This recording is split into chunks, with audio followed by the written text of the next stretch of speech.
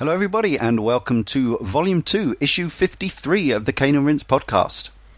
Asura's Wrath doesn't so much defy description as demand a lengthy one. The game, produced by CyberConnect 2, best known for the Dot Hack and Naruto series, as well as Solitarobo on DS and Silent Bomber on the original PlayStation, is a pseudo-episodic Hindu/Buddhist cosmology and anime-inspired revenge romp comprising of arena brawler, on-rail shooter and extended QTE sections. Joining me this week, Tony Atkins. Burst. James Carter. Staying eternally calm. He just is unruffleable, and the equally unruffleable, also Scott Darren Foreman. Wizen, you bastard! Wizen! And I'm Leon Cox. I failed to say this week.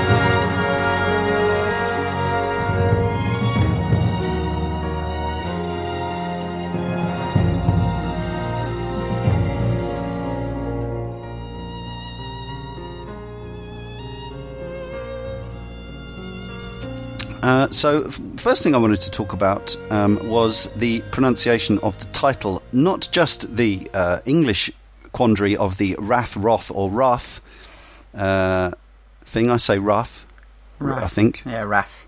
Wrath for you, Tony?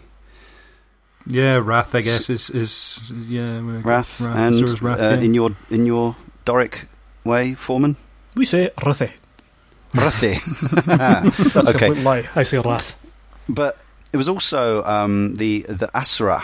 So a lot of people in English, and I do this, but without thinking about it all the time, say Asura. Mm-hmm. And if you listen to it in the game, it's really, the stress is really on the first and last syllables, and the U is a linking syllable. I think the name Asura, I could well be wrong about this, would be made out of two kanji, and the U is the linking sound. So really, it's Asura, and in the game it tends to be Asura, and other such variants. So apologies for mangling pronunciation, but we will probably fall back into the more anglicised Asura. For what it's worth, these things interest and bother me. I don't know why. So, our histories with the game. Tony? I knew very little about this game before its release. Usual suspects of hearing talk about it on like the Giant Bomb cast and stuff like that piqued my interest about it. There was a demo that came out on the 360. I played that and hated it. Did you? Properly. Like, we've been down this road before on this very podcast, but you know, sometimes demos don't really show the full potential of the game. But I didn't really understand what the demo was trying to convey to the player, which was, hey, loads of button presses and big enemy boss. I can't remember it. I think it's from fairly early within the game. Was the demo all QTE, or did it feature some of the shooting and the fighting? Yeah, a bit of both. It was two scenario demos. So there was one where it's just all QTEs, and the other one where it was, I think it's the boss with the big finger that comes down through the Earth's atmosphere. That's amazing, though. Yeah, but maybe not in isolation. Without context, it really comes across as just what. Yeah, what? It's the perfect WTF moments. Like, yeah, sure. And without the context of everything else around it, I was like, I don't understand what this is trying to do, and had a big argument about it on shifts, I believe, with a few people on there. So, in my naive, I've played the demo, so I know everything. A thing that we try not to do on this show. Well, that's why yes. We all often pop over to the Super Happy Fun Time show. You should check that out over at spong.com. Yes. Several of us will now be appearing from time to time on there. It's a great show, but it is, whereas we are cane and rinse, they are shiny. So sometimes, opinions will be passed off after very brief experiences. It's all part of the fun. It is part of the fun, but different experience. But the point being is, because this is fairly, it's a title that's out this year. History of it is that the demo comes out, you mess around with it, and see what you feel from there. And it wasn't until I heard, more the bigger podcasts and people like Darren talking about it on Twitter that my interest peaked, and then it ended up on the list. And from that list, I said, yes, I want to play it. I might as well wait until now. The tension grew and then it burst. Yes. There's a lot of bursting. Darren, what about you then? Well, you can probably guess how initially thrilled I was at the prospect of playing a game that was, by all accounts, full of QTEs. So, I stuck it down on my rental from Love Film list, and when it came through, I highly enjoyed it. And this was coming off the same kind of experience as Tony with the demo. Right. As a little aside, the top 3 games I've played, my 3 favourite games this year, have all had horrendous demos. Yeah. I think we'll learn. I mean, Dragon's Dogma, Binary Domain, and this, they had some shit demos going for them. That completely undersold the games. I just don't play demos anymore pretty much at all. There are very rare exceptions, but that's another topic. That's the thing. I mean, even the lesser known games like this, demos just don't really sell the full game nowadays. You just don't get enough of them. I know you say it's another topic, and I want to hear you two talk about your experience with it, but you've got to look from Capcom's point of view, is how do you get what this game is across to people, a wider audience? And I think a demo probably is certainly a way to kind of say this is what the game is, but it wasn't a particularly great demo. It's from, to be honest, I think they would have been better off kind of sending out the first episode perhaps as a video, just sticking it on YouTube saying this is how the game plays. Or given that it is so episodic and it's designed to sort of look and feel like a series, almost like a chapter play or an anime cartoon, they could have done, famously back in the day, Sega Saturn magazine gave away the entire first disc of Panzer Dragoon Saga. And that game obviously was only made in limited numbers and is now worth a lot of money, but it was an extraordinarily bold idea that worked incredibly well because the game was fantastic. So why not just give away the entire first episode as a demo? Even doing the Dead Rising kind of spin-off that Capcom has done before. Is it the what was the little mini game? K0. K0, that's it. They did K0 for a cheap amount. Sold it on XBLA. Yeah, that was an interesting model that no one else has followed, not even them. They could have done that. Obviously, it doesn't work with some games because the game world, the downloading of the assets can be so extraordinary and whatever. But it could have worked brilliantly with this, especially as you consider, and obviously we'll talk about this later, the final act of the game is DLC anyway. So, James? Yeah, much like everyone else, I actually played this on a day that I set aside. I had a day off in January where I decided I was going to play 10 demos, and the idea being that I would end up playing through them and writing down in an article why demos are so shit. Basically, yeah. That's the way it honestly turned out. I could count on one finger how many of those 10 demos were actually remotely decent or improved my desire to play the full game at all. And this one, it's a strange thing because I agree the demo was rubbish. It was the Wizen battle and then the August battle, which are two of the most memorable fights in the game. And on the one hand, I want to say it doesn't give you a decent representation of what the game is because it's out of context. But in terms of the gameplay, it actually really does give you a really good slice of what the game is. It shows you all of the different mechanics you're going to be using. The problem is it's out of context and yeah, I think episode 1 context. In the August battle, you've also had no tutorial for the normal combat, so you've kind of got to blunder your way through it. You do a bit, yeah. The tutorial button tips are on screen the whole time if you play on easy, I think. I don't know if the demo level had difficulty options or not, whether it just defaulted to normal or something. I think it defaulted, if I remember correctly. It already raises an interesting point about this game, and the reason why some people didn't and won't like it is if you took a really fantastic section of if you took a random section of gameplay of a number of games, they would stand up in their own right because the gameplay would be enjoyable and compelling enough, but although all of you who played the demo, the gameplay in itself was not enough to make you want to play the game.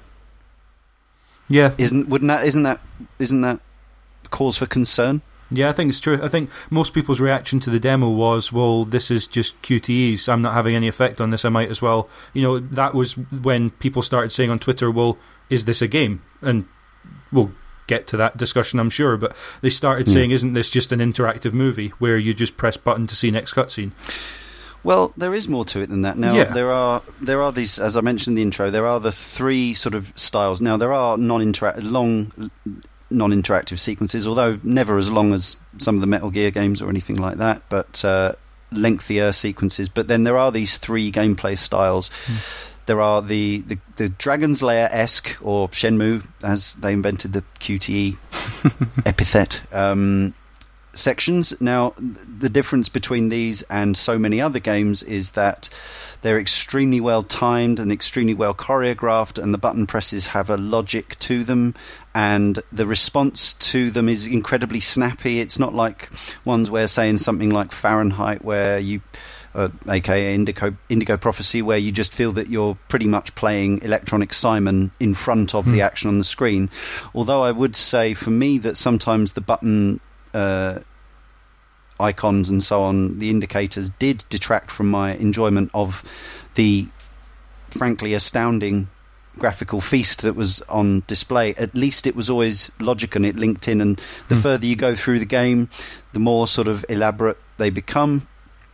And they will have you pressing buttons on different parts of the screen, and there will sometimes be multiple stick icons to show you that you have to press the stick in more, the same direction more than once, or multiple B buttons, sort of actually drawing around, describing the sort of elements of the scene and stuff like that. So it's not just when people say QTE. I think the thing is, for me, there's a sort of snobbishness about QTEs, and this is because they're so often done so badly, and they are, a lazy thing. Exactly. The big problem with them is that they always appear in the most inappropriate places possible, It's like you'll be playing, say, God of War, you get to a chest and you want to open it, and then you've got to hammer that button to open the chest. I've got to open this fucking chest by hammering this button, or everybody's going to die.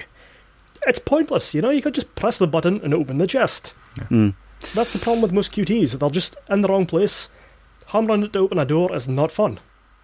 I think that what strikes me is there's a philosophical, or maybe at least a ludological question, which is that you could really say that there's not so much difference between a QTE and almost all video gameplay. Yeah. Really, it's only a matter of degrees. Just because the button's shaped like a trigger doesn't happen to mean that you're actually pulling a trigger. It's still a button press to fire a gun, isn't it? I think a lot of the criticisms comes that the button is there on screen in front of you. So QTEs are usually timed at specific points, as opposed to you being a commander when you pull the trigger.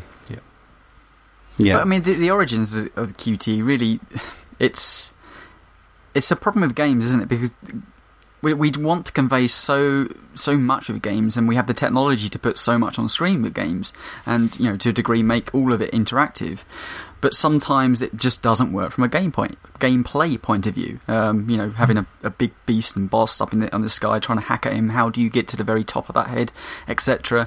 And by what seemed to be an easier way to do it was go into he's still in game engine, but a QTE to get that person onto that head through a number. Instead of just a video of you arriving on top of the head, a number of button presses to simulate maybe if you're Kratos digging the blades into the side of the beast and working his way up. Now, it would have been very hard to do in just normal gameplay, so they came up with QTE, which is more of an animated way of getting you there, but still involving you in the gameplay itself rather than disengaging you via just a cutscene. The difficulty is, I suppose, that most of us, when we think of QTEs, think of the instant fail state nature, miss maybe 1 or 2 or 3 of whatever the less timing an is. Issue now, though, exactly, isn't it? and this game's a perfect example where, yes, you can, in sort of quotation marks, fail the QTE, but it doesn't actually give you a fail state for the game generally. No, it hinders your score in the background. Yeah, absolutely. This game does have a high score or grading element from, I don't know what the lowest rank, I don't know whether you can go down to E or something, but you can go up to an S rank depending on how well you perform throughout the interactive sequences. And more importantly, on an immediate level, if you're not score chasing, although there is a score chasing game to be had in here, as I say, is that if you mistime your button press, you don't get the full amount of satisfaction that the game gives you when you do time the button press. When you do hit, most obviously and most often is pressing the Y button at the end of a sort of spiral twisting in on itself. And if you hit that at the perfect moment and you get an excellent, it is always choreographed to the absolute microsecond, so that you get this fantastic audio-visual feedback from the game, and it gives you a buzz, and you do get that little endorphin rush from doing it. If you hit the button too early or too late, it just doesn't feel as good. You totally feel like you've let yourself down as regards to the quality of the experience that you're having. Do you not get like a little chimey kind of noise if you perfect it as well? The Gears of War dong, yeah, kind of. Yeah. It's sound and video on the screen that gives you quite a lot of feedback in this game, actually. I think given it's a QTE, and you tend to just associate that with video continues playing or game over screen, you know? Yeah, binary states. Yeah. I think the important element for me, which separates this, I mean, this is probably slightly more further gameplay talk than we necessarily need to go at this point, but how this separates from your average QTE for me in games, and I think they've become more elegant over time. If I go back to God of War, for example, they've done a good job to integrate what Kratos is doing, moving up the side of whatever he be fighting, and it feels very much like, you know, the camera's pan far enough because it's a third person game and you can see what he's doing.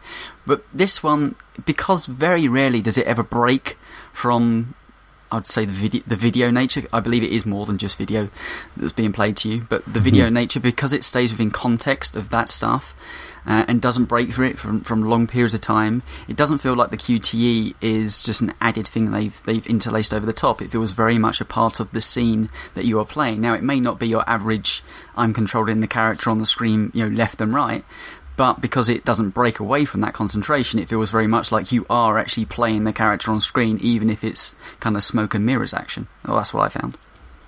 Yeah. So, and the other forms of gameplay present in Asura's Wrath are most commonly, I think probably just about, are the brawler or arena fight sections, which play like a sort of very... The third-person action is the usual way of it being described, isn't it? So. But it's specifically melee combat-based, although you do have the ability to fire. It feels like a kind of rough and ready sort of back to basics God of War or Devil May Cry or even Darksiders type of experience. It's just a much more enclosed melee brawler where if you're using projectiles, it's usually to take out things that are shooting projectiles at you. There's very few particular specific combos or moves. Again, they tend to be situational.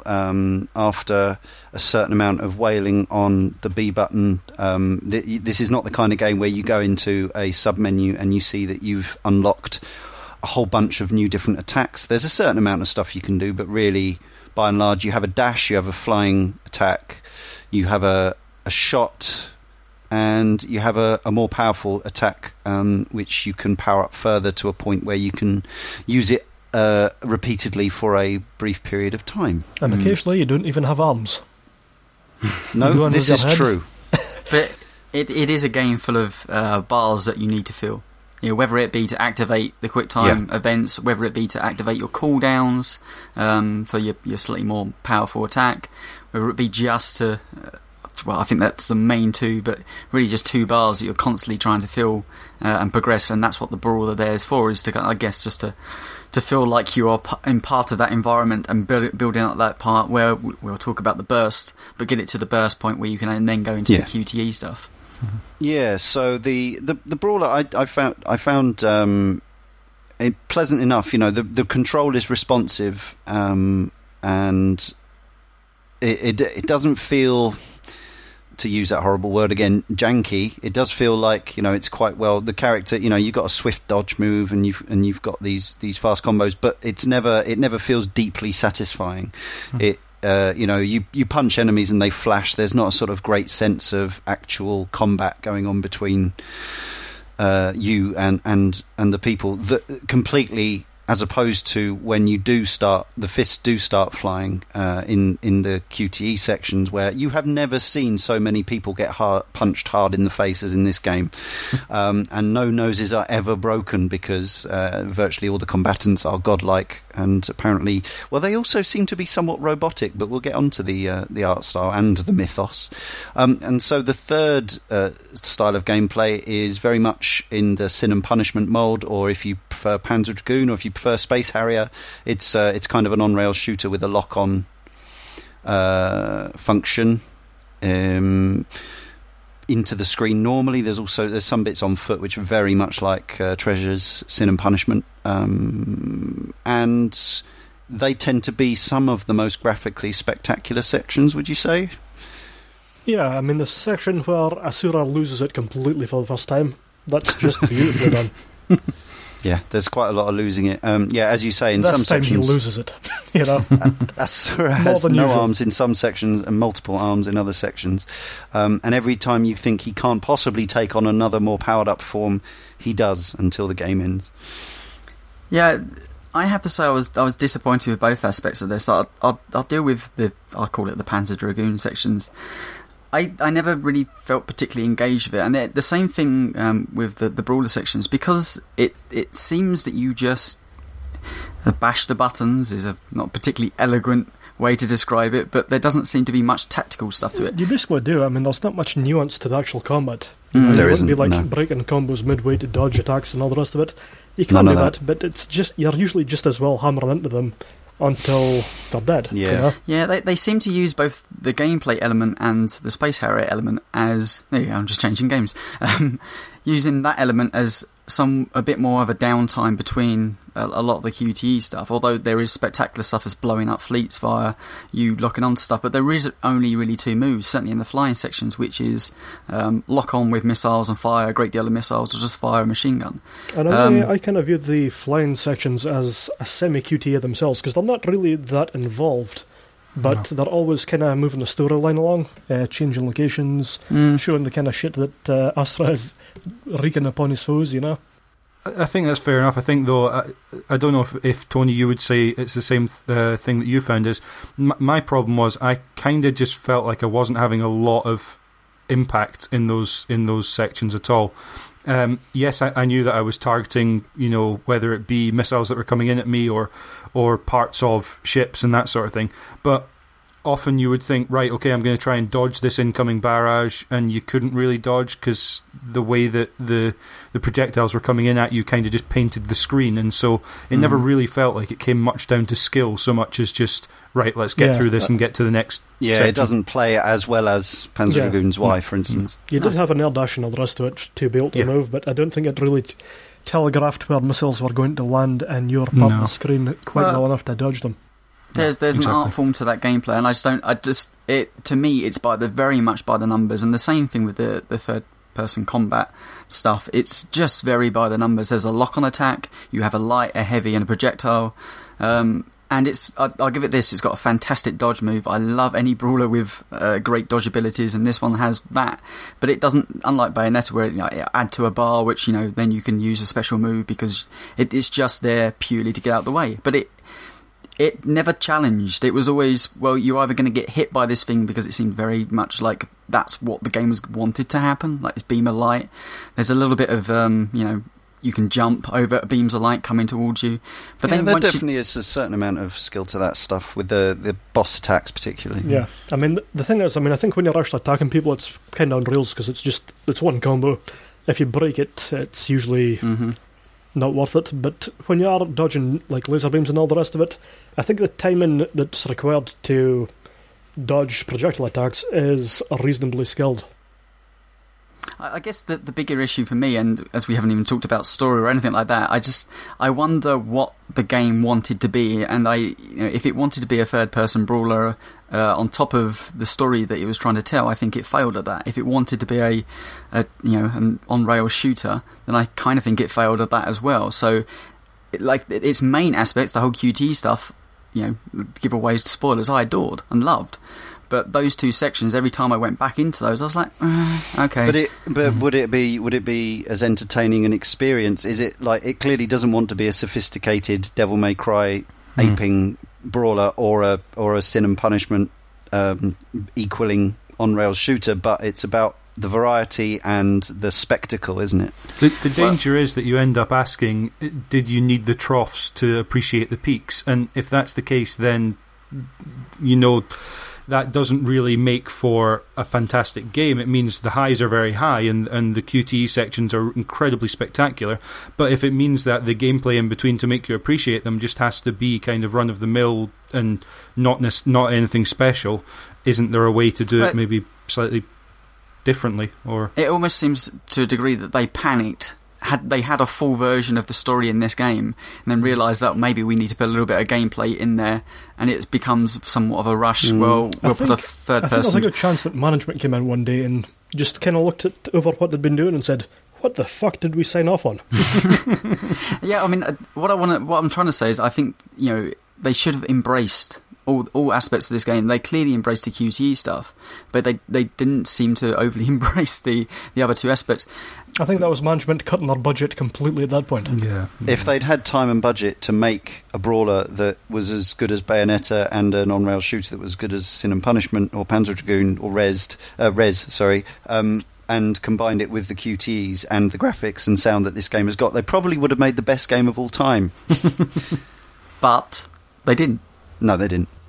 It's interesting, though, that you think of... you mentioned Bayonetta and also Darksiders. Both of those have shooter-style sections in them, and in both cases, they're there to sort of break up the gameplay and give variety, and they very much are here. So it's definitely... there's that...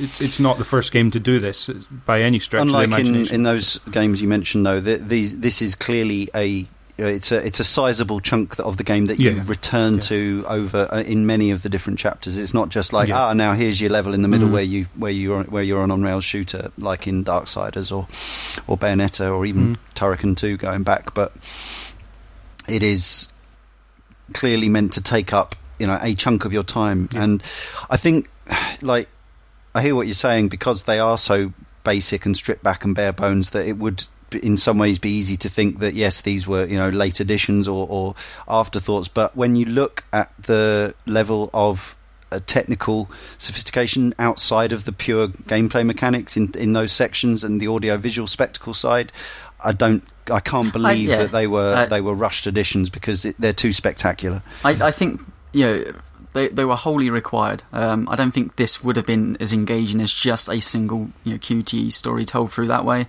I think it needed breaking down an aspect of gameplay. I just don't think the gameplay that they supplied within those sections were good enough to support what was a lot more interesting QTE stuff. Strangely, what I was thinking, and this would never happen because the game itself is very ambitious, is it felt at times that I was playing a good old-fashioned JRPG with its over-the-top cinematic stuff that's going on, although you don't normally interact with JRPGs in that way. But it felt like that story could have been embedded around or embraced around something as a wider, bigger game if Capcom had the will or the money to do so. But they didn't. Well, yeah, I don't know. I don't actually know. I don't have full disclosure on the financial arrangement. We're talking about Capcom now. Did Capcom just publish this, or did they fund it from the start? Now, this is a game by CyberConnect 2, who, as I say, they're not necessarily affiliated Naruto, to Capcom. They're famous for Dot Hack and Naruto, two series I have no experience of, or Solitarobo. I remember Silent Bomber on the original PlayStation being well loved as a very cool niche title. This obviously does have. This game has a tight relationship with Capcom. I mean, we'll get onto the graphical style momentarily, but as well as having some official Street Fighter related DLC, this game has a lot of nods to Street Fighter in it. And in fact, the first thing that struck me about the character design and even the sort of art style, the shading, they've got this sort of, the characters got this sort of scarified look on their faces, and it looks a bit like Street Fighter 4 to me.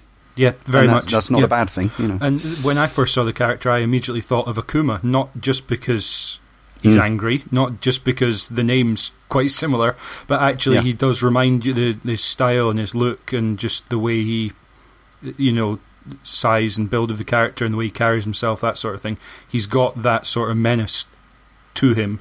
And yeah, very much. First time I saw the game, I thought, well, this is the Street Fighter 4 intro, the attract mode video at the beginning. That's what this is. It's a game built out of that when I played the demo. Yeah. We didn't actually finish with how you came to the game, Leon, but oh no, good point. I don't know if it's worth going back to quickly, but we got dragged off on a tangent. Basically, I played the demo, and then it was different enough to interest me, although I didn't enjoy the demo. It is basically my situation, and the Street Fighter 4 look of it definitely attracted me to it, I've got to say. But I guess what I was getting at was I don't know, we're talking about Capcom's production values and budgets and stuff, but I don't know how involved they were with this project from the start. It looks like it looks the way it comes across is more like a second party title, but I don't believe CyberConnect 2 are necessarily a Capcom second party. I think they're their own thing. I was expecting to see the producer and director's names to be Capcom people, but they're not. Seiji Shimoda is the director, and Kazuhiro Tsuchiya is the producer. This is his first game as a producer. There's another co-producer whose name I don't know in English. I think he's credited as something odd in the actual game, in the English version of the game. There are thanks to Shinji Ono and various other... is that the Street Fighter guy, Ono-san? And various other Capcom people. But as I say, beyond that, I don't know. So it's hard to... What I'm saying is it's hard to know how much time, budget, and sort of support they had. So what you're saying is you think that Cliffy be left Epic to make the sequel to this? Well, it's funny you should say that. I was about to mention the fact that this is an Unreal Engine game, and once again, to vindicate what our own Carl Moon says about the Unreal Engine, the idea that you can only make brown and grey games in the Unreal Engine is clearly a complete and utter myth. It doesn't dictate your palette whatsoever, because this game is one of the most colourful you'll ever see. And so was Enslaved. Yeah, absolutely. And Darksiders, I think, was the one where it came up. But, Bioshock as well. Bioshock, yeah. So, my history with the game, very briefly, to go right back. I didn't buy it at the time. I was going to ask, was it a full price when it first came out? Full price, yeah. It was full price, okay. And I think that... took off to come down in price as well.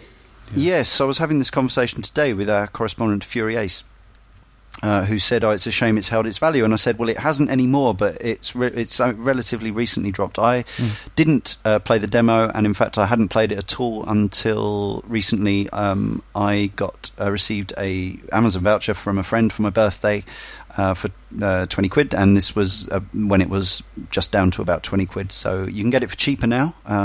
We'll talk about the price and how much the experience will cost you. It's currently £13 on Zavi if you're in the UK. So that seems, for what many people will describe to you as an interactive movie type experience, that seems like a fairer price, a price that keeps it around the mark of an anime DVD or Blu-ray. But another thing I wanted to say was, talking about, we talked there, I'm glad we've talked about the brawler and shooter sections, because although they may be underwhelming in some regards in terms of complex gameplay mechanics and feel, I'd almost been led to believe by the time I played this game that it was QTE from start to finish. Yeah, true. And it's not true, because there is all that other stuff in there as well. Yeah, and I mean, even though we're saying that the Unreal stuff and the brawling isn't particularly great, it does change varying quality, Like, there are moments later on in the game where the stuff is really impressive that you're doing. It just feels better, even though it doesn't play that much better. Yeah, visually, you get bigger and bigger beasts that you are taking down, rather than just doing it QC. The Yasha section in the Brahmastra is just beautifully pitched.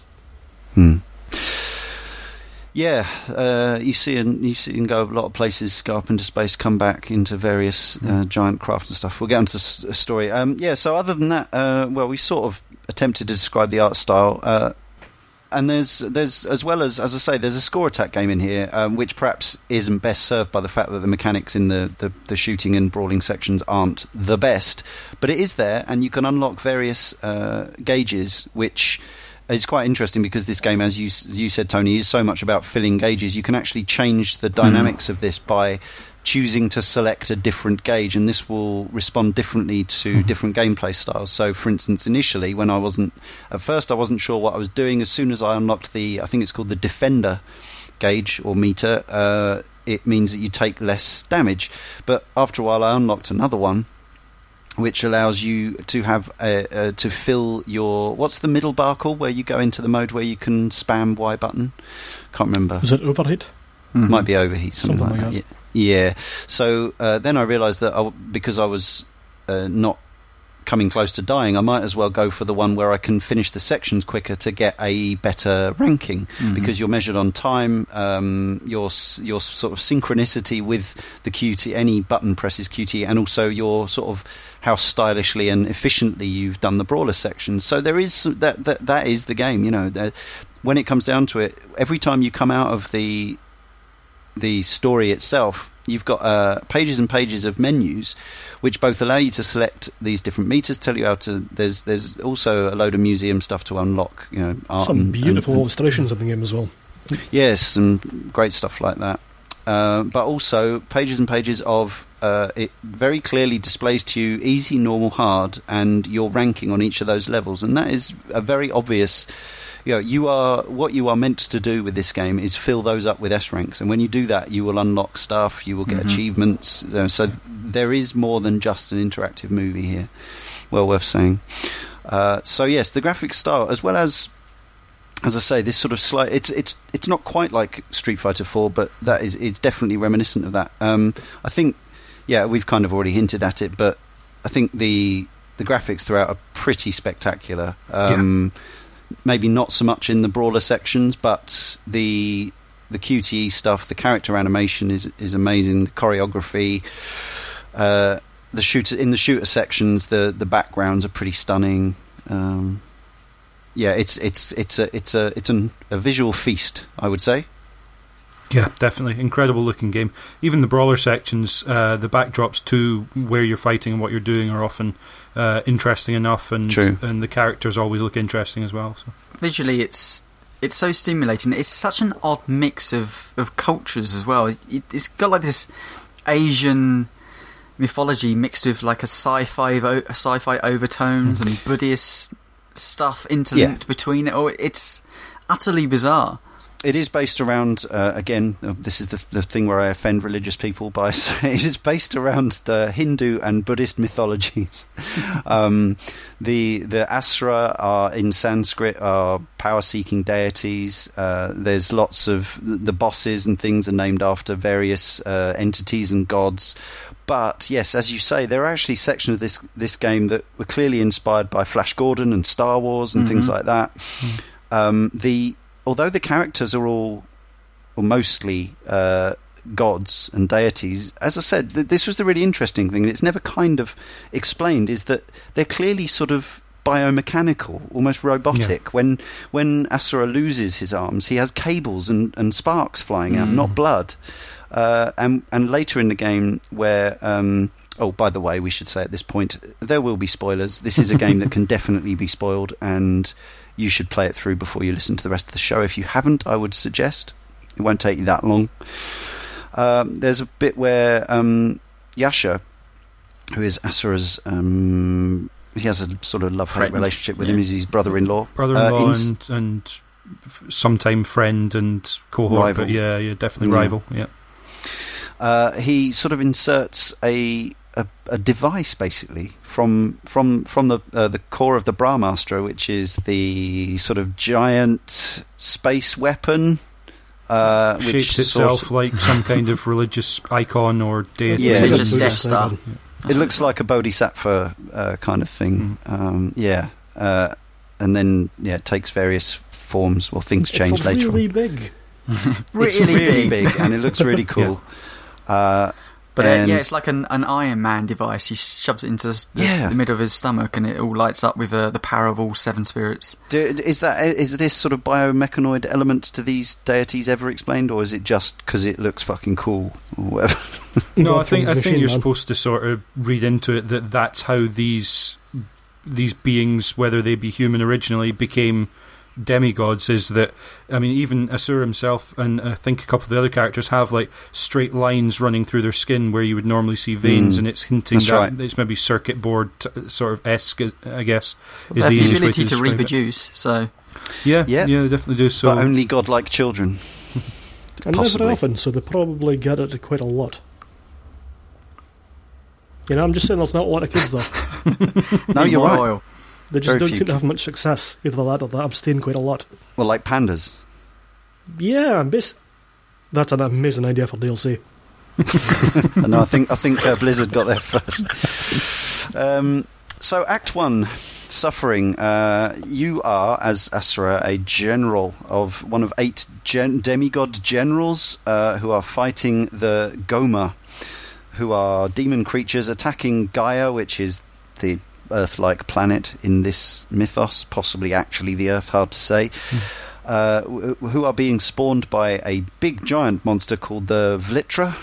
Vlitra, yeah. Vlitra. He already, at this point, Asura already seems like quite a knocky gentleman. He's not exactly, he's not exactly Mr. Laid Back at this point. Mr. Charming. He's a little bit rough and tumble. Yeah, so when the rest of his 7 demigod general chums betray him, murder his wife and kidnap his daughter, that's when he starts to get really pissy. Yeah, and to be honest, you can kind of see where it's coming from. Yeah, as you would. Yeah. It's like, actually, at the end of the first stage, there's a pretty good bit where it kind of like rewrites history for the humans. It gives you a little note about how Asura betrayed the generals, and they had to go down and throw him, cast them down into darkness so that everything would be right with the world. And it's bullshit, you know? Yeah. It's all big lies that they wrote for their own betterment, you know? Actually, the complete opposite. So, out of the generals, the demigod generals, there's Wyzen and Sergei and Carlo and Olga and August and Yasha is the other one, and Deus, who's kind of he coup d'etat effectively of the current emperor, who only wishes to sort of suppress Vlitra. Is that right? And Deus has the idea of undertaking a more radical plan to keep Gaia safe, which is by harvesting the souls of the people to power the Brahmastra super weapon to keep the Goma under control. So it's kind of, I suppose it's a being cruel to be kind thing.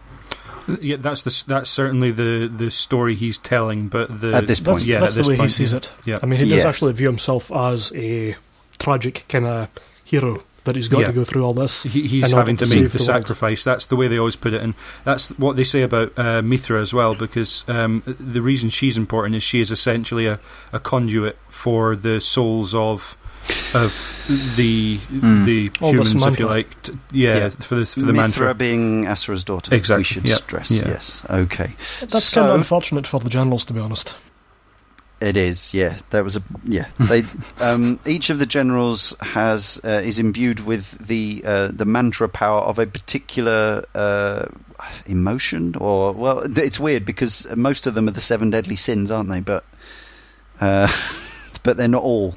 So again, it's this kind of mishmash of mythoses. But Asura's is wrath, so probably best not to make him angry.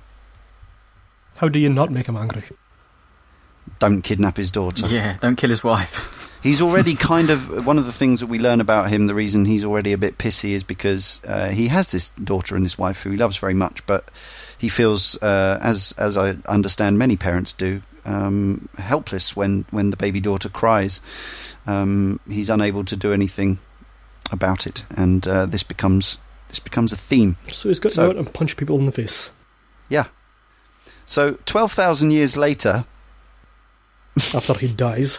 Asura, sort of dies. Well, he's sort of in stasis or something, isn't he? He's not actually... Is he dead? I'm pretty sure he actually dies. Yeah, he's dead in the underworld, isn't he? Well, he's in this place called Naraka, which is not hell, but it's kind of limbo. It's the second time that he dies, he gets sliced in half. So. That's true.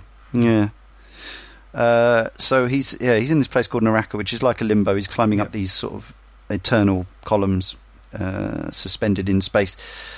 He's befriended by a little familiar he's called Little Golden Spider. He's quite friendly, isn't he? He's quite a chummy little character. This is where it ties into my own life. Yeah.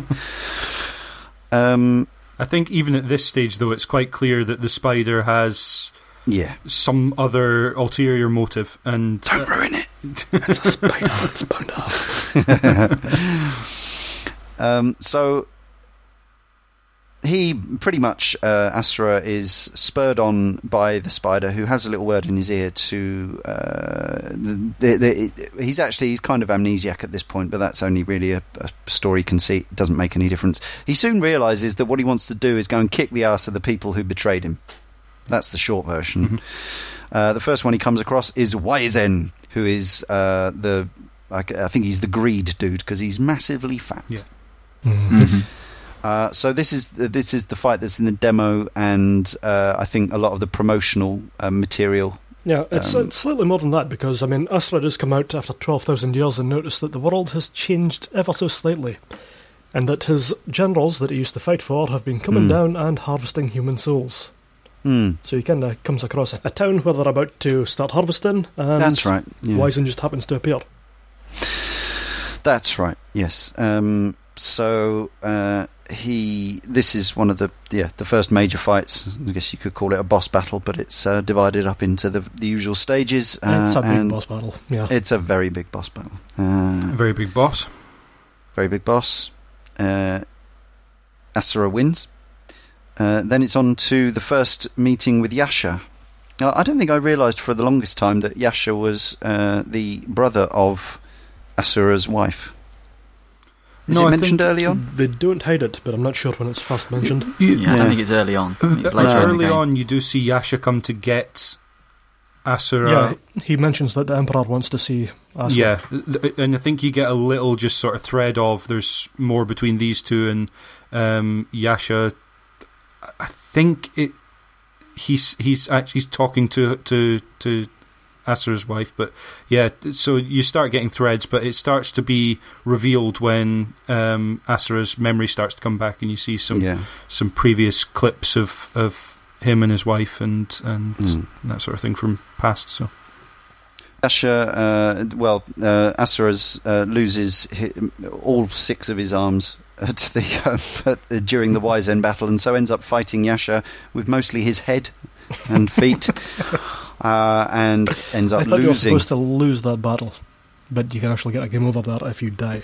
Yeah, that's right. But yes, you lose and get sent back to Naraka, and that's the end of part 1.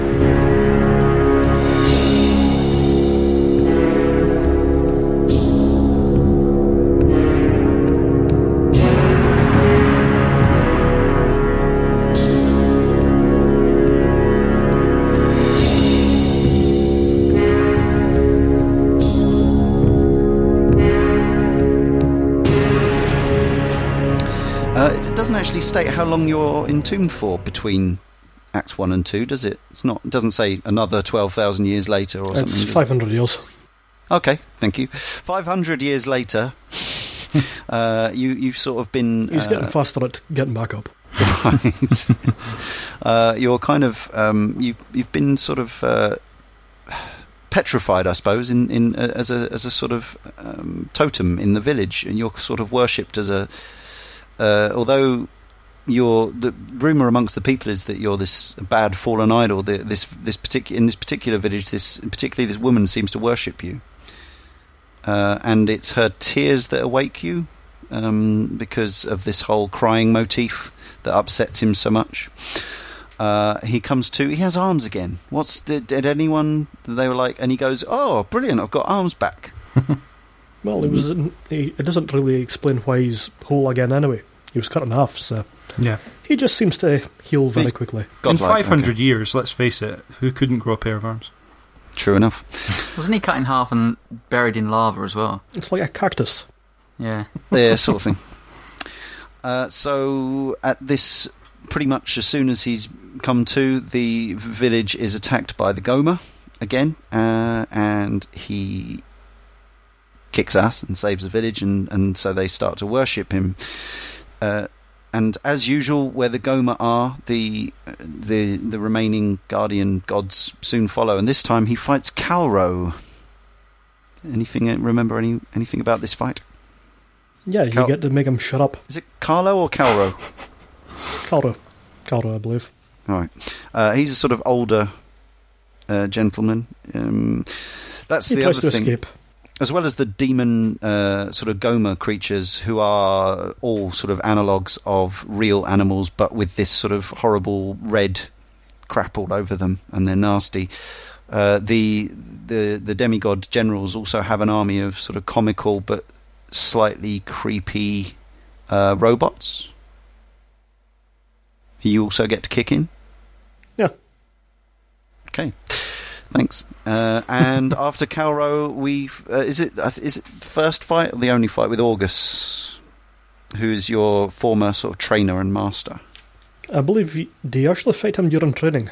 Yeah, you get a flashback training mission with him, and that's a sort of prelude to the fight that's going to happen later on. So. Yeah, okay. And at this point, if you've downloaded it, Chapter 11.5 comes in, which is DLC, and it's a Dragon's Lair style interactive QTE anime section, in which you get marked for your accuracy of button pressing. It's pretty extraordinary stuff, but it's not the most expensive anime you'll ever see. It looks a little bit rough and ready in places, but in terms of sort of what happens in it, it's quite remarkable. So this is the 2.5 chapters are less consequential, and they are just like 80s Laserdisc games in that they are entirely animated.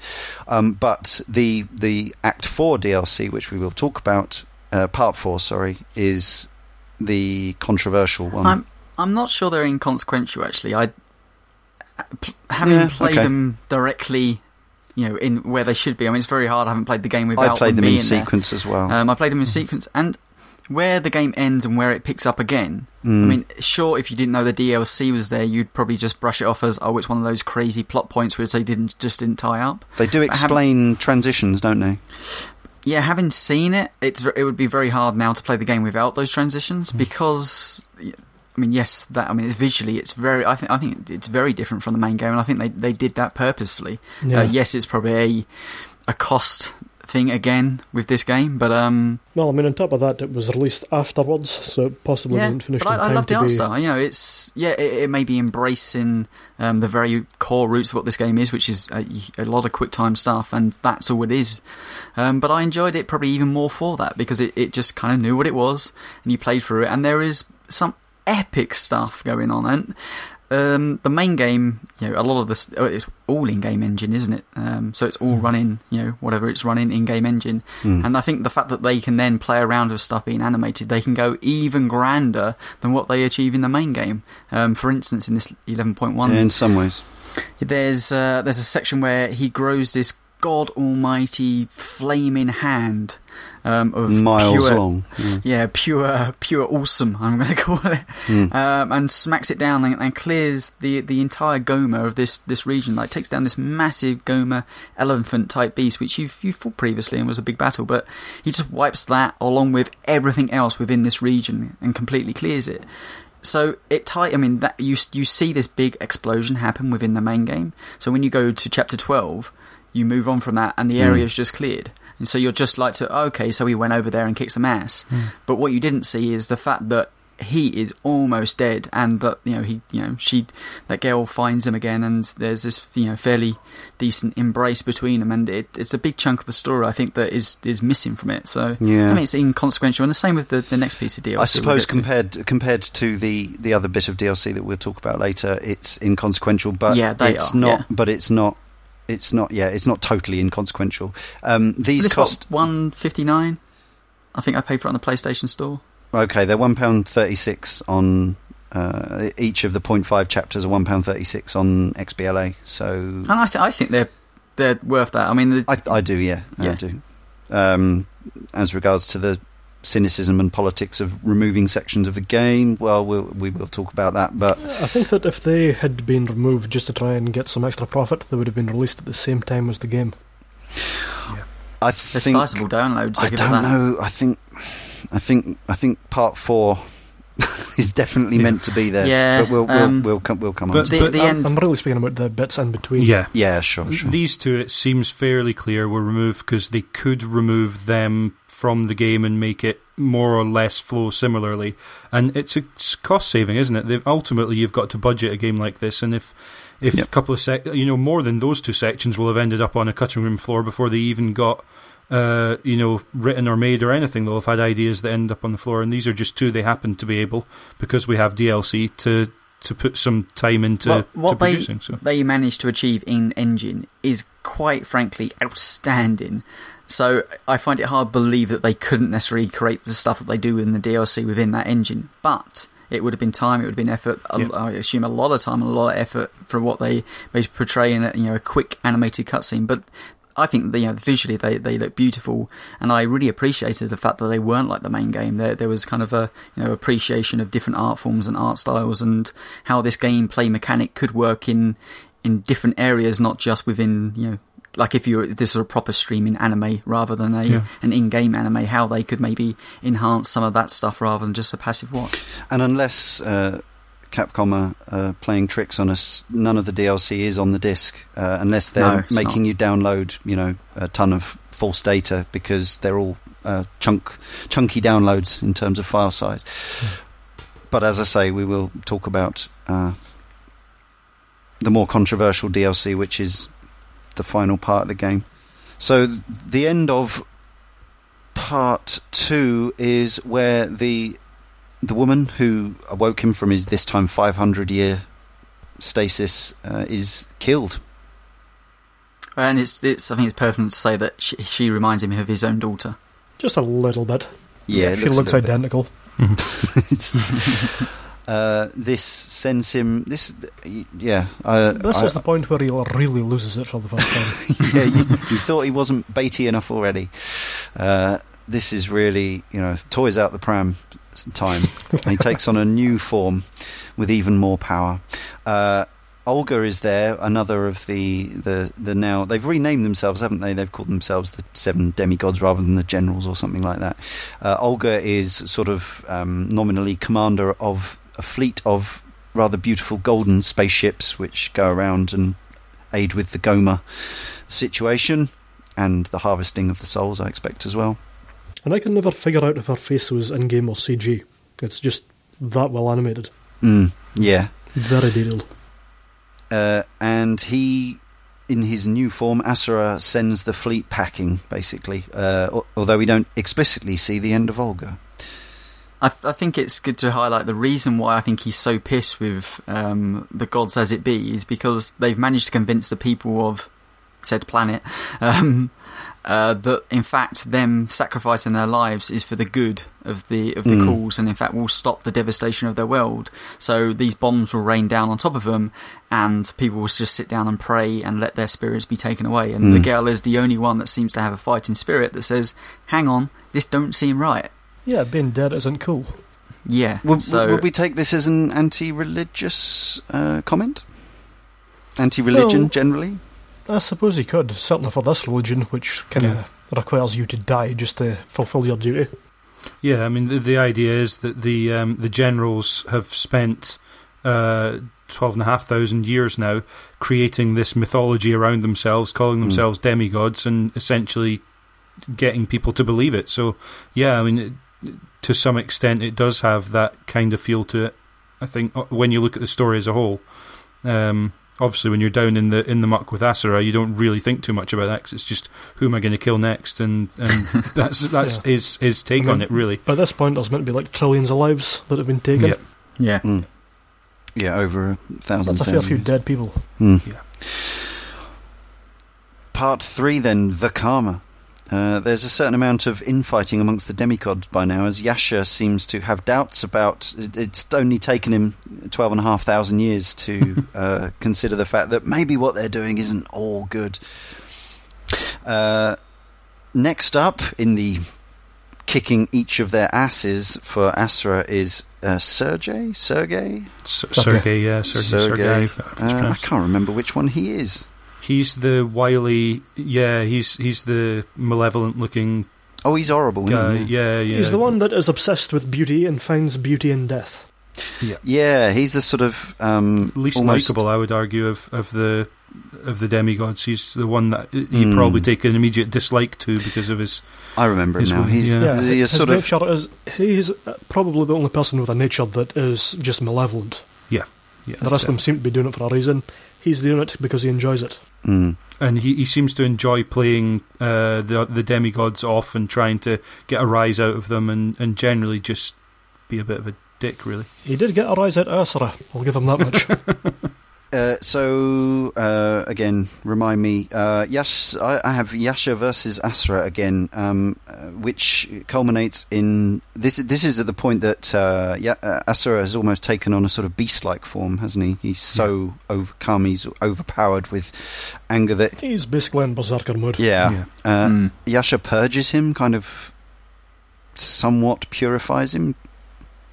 Yeah, well, the thing is, Asura's going to burn himself out if he doesn't come to, because he has given off pretty crazy amounts of energy for anyone, even him. Yeah. He's been overwhelmed by anger itself. Exactly. So the idea at this point is that his anger has started to fuel his strength, obviously, throughout the game.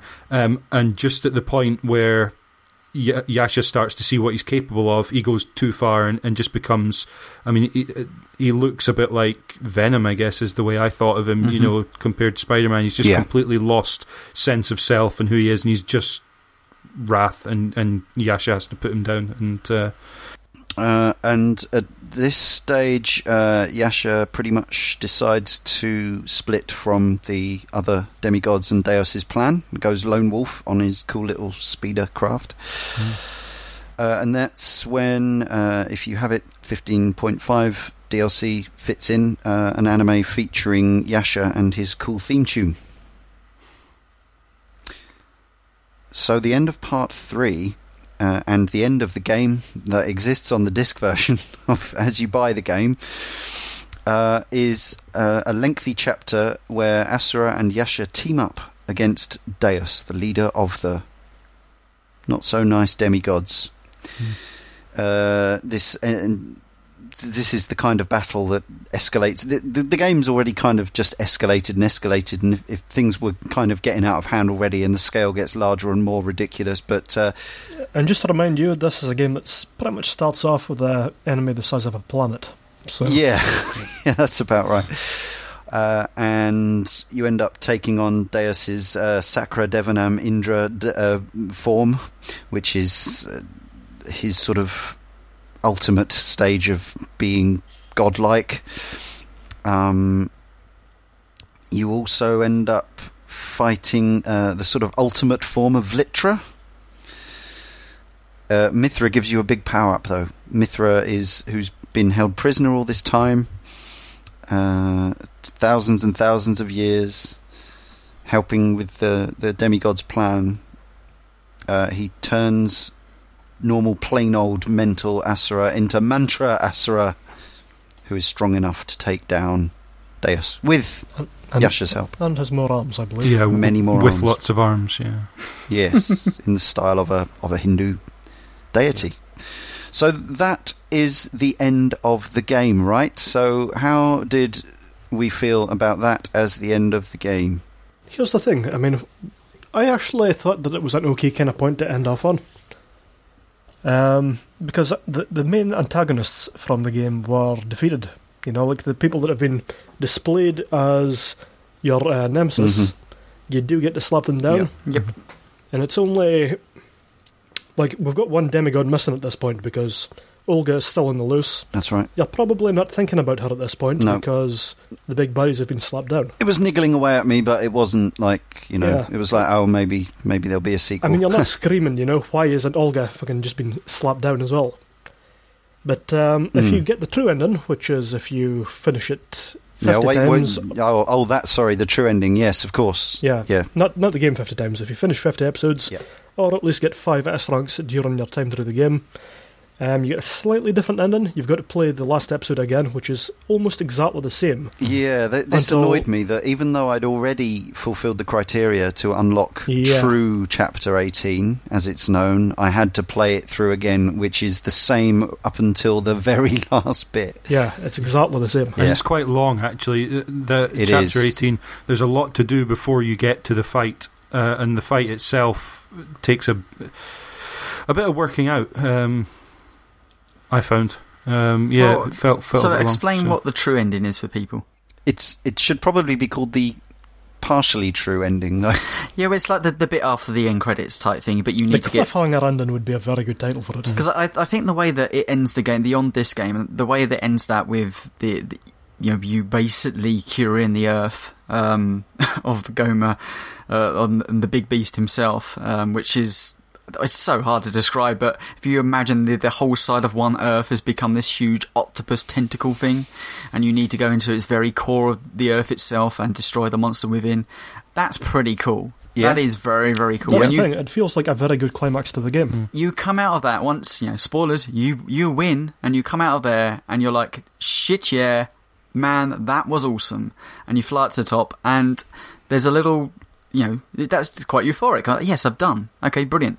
But if you then see the obviously after the credits section, which you need to unlock in itself, that is the one that then suddenly raises a whole bunch of issues about, well, who is the spider dude? He's come up again. And the spider basically scrolls onto the screen and says, "Hey kids, you like DLC, don't you?"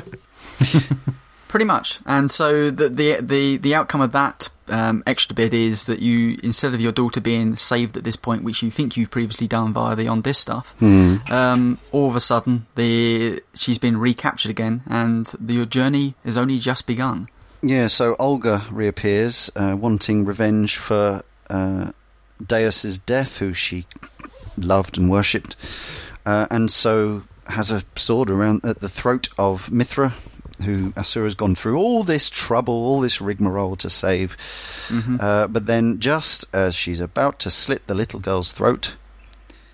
by the way, it's never quite explained why, although Mithra is a little baby in 12,500 years ago, she grows up to the age of about 8 and then stops. Doesn't quite make any sense, but hey. So that you've got something to fight for as a father. Yes. But yes, then some golden spinning web. It grabs the sword at the last minute and stops Mithra being killed, because there he is, the golden spider. Then, pause for effect, the spider sort of goes on to form a cocoon, spinning its golden web of himself and Mithra. And then they re-emerge from this spider-like... Spiders don't do cocoons, do they? That's other things, but... This spider does a cocoon. Come on. Okay, yeah, sorry. We all know what you mean. I keep questioning the scientific veracity. That's your problem, whether a spider does a cocoon or not? If I was getting picky, I'd say that the mass balance on the Earth with Velytra sticking out of it probably doesn't really work all that well. Yeah. Yeah, but most of the body is in space where there's like no gravity, so... Yeah. So they emerge from this not cocoon as a sort of combined creature, which is the golden spider and Mithra, and they are now coming out as the true god, the spinner of mantra. That's essentially the ultimate being, basically. The idea being that the spider has been helping Asura and giving him the impetus to fight back because she wanted, or it wanted, Mithra for itself, essentially, and didn't want to have to take on the gods to do so. So, for 560 Microsoft points, or £4.76 in English money, don't know how much it is on PSN or abroad, you can see this golden spider Mithra hybrid turning into the Chakravartin. Now, Chakravartin... Or you could go and check it on YouTube if you're being a dick. Well, you could do, yes. Or if you think Capcom are being dicks for keeping the end of the game from people who have bought it, you can go and watch it on YouTube. You don't get to fight the enormous last battle. Do you think that's a big loss to not play this last chapter and just to watch it? It's a curious thing. You could actually finish off the game with the initial ending and be quite satisfied. But then you would miss out on this awesome, incredible events that are going to be unfolding. So you could go without it, but I would recommend that if you've come this far, you go just a little bit further.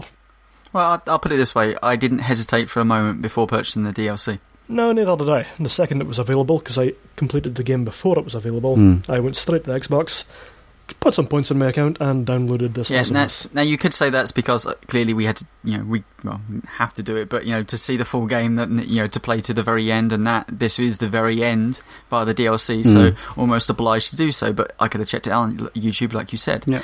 But that wasn't the case. I was gripped by the story at this point, and I was honestly intrigued to see how they progressed from there, because in a way I would have been satisfied with how they ended that game, and would have eagerly awaited a sequel that will probably never happen. Which plenty of games would do, Yeah.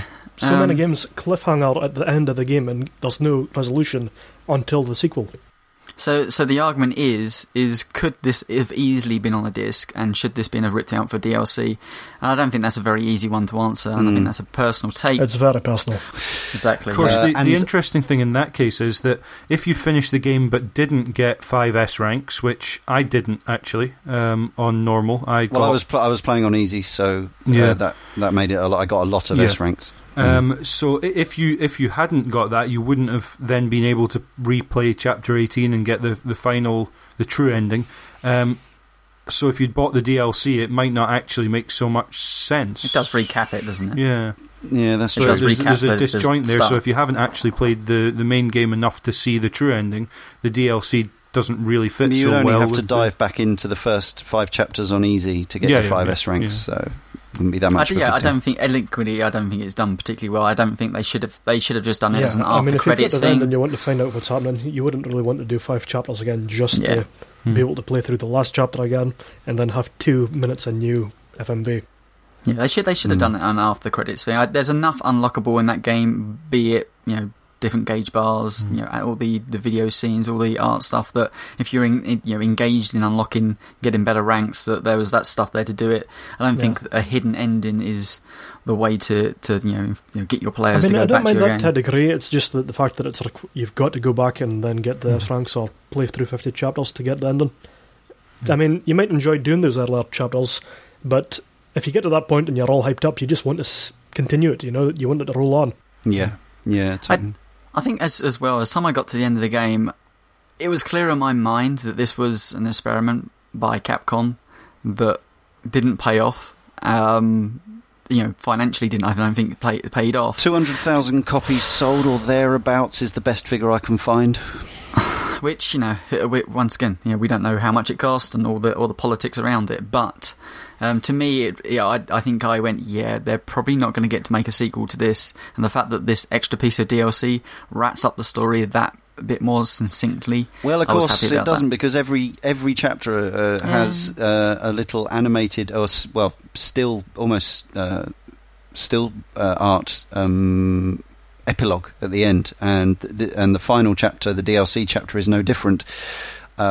We should say Asura beats Yasha in the final chapter. Yasha gives Asura the power of the 8 mantras, the sort of Iron Man power-up device, which turns him into the ultimate form of Asura the Destructor, and he fights first Chakravartin and then Chakravartin's ultimate form, Chakravartin the Creator.